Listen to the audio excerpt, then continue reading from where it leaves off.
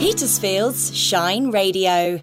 Hello and welcome to the Money Moment from Informed Choice Independent Financial Planners in Petersfield. I'm Martin Bamford.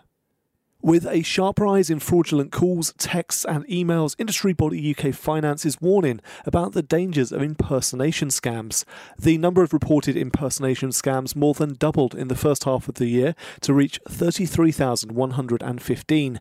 Criminals stole almost £130 million through this type of fraud in the first half of 2021, pretending to be calling from a trusted organisation such as your bank or the police. According to UK Finance, Brits are too polite to say no, with their research finding that 90% of people said yes to people on the phone to avoid sounding rude. A quarter of people approached for personal information on the phone felt uncomfortable rejecting the caller. Campaigners are claiming that hundreds of new pensioners face anxiety and stress because of delays to their state pension payments. The International Longevity Centre UK said that delays at the Department for Work and Pensions could have a significant impact on poorer claimants who are reaching age 66, as the state pension represents a higher proportion of their income. Pensions Minister Guy Opperman explained to a committee of MPs that hundreds of department staff were being redeployed to deal with a backlog in state pension payments. Drivers prefer cash to pay for car parking. That's according to new research from the AA. However, younger drivers prefer cashless payment options.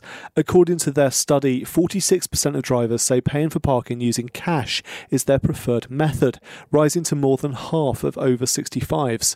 Chip and PIN payments come in second place, with contactless payment with a card or smartphone in third place. However, younger drivers aged 18 to 24 prefer to use cards and technology to pay for car parking, with 49% saying their first choice is contactless payment. Payments provider PayPal is introducing new fees for payments between businesses in the UK and Europe. The new fees, starting in November, mean a 1.29% fee for British businesses making payments to and from the European Economic Area. Most currently pay around 0.5% in similar charges, but PayPal says it's now incurring additional costs, including higher interchange fees between the UK and EEA. The new fees remain lower than PayPal's standard 1.99% fee for payments to and from the rest of the world.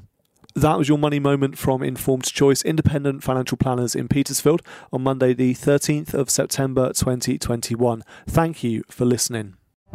Explore the treasured countryside around Petersfield with Susie Wild and her Labrador, Rain. Rain and I have come up into the hangars. Bablet, come along. Good girl. Join me as I walk with my Labrador through our varied county. I'm looking at a really beautiful cloudless blue sky. Landscape is recollection too, and I love to share that with you for a few minutes each week.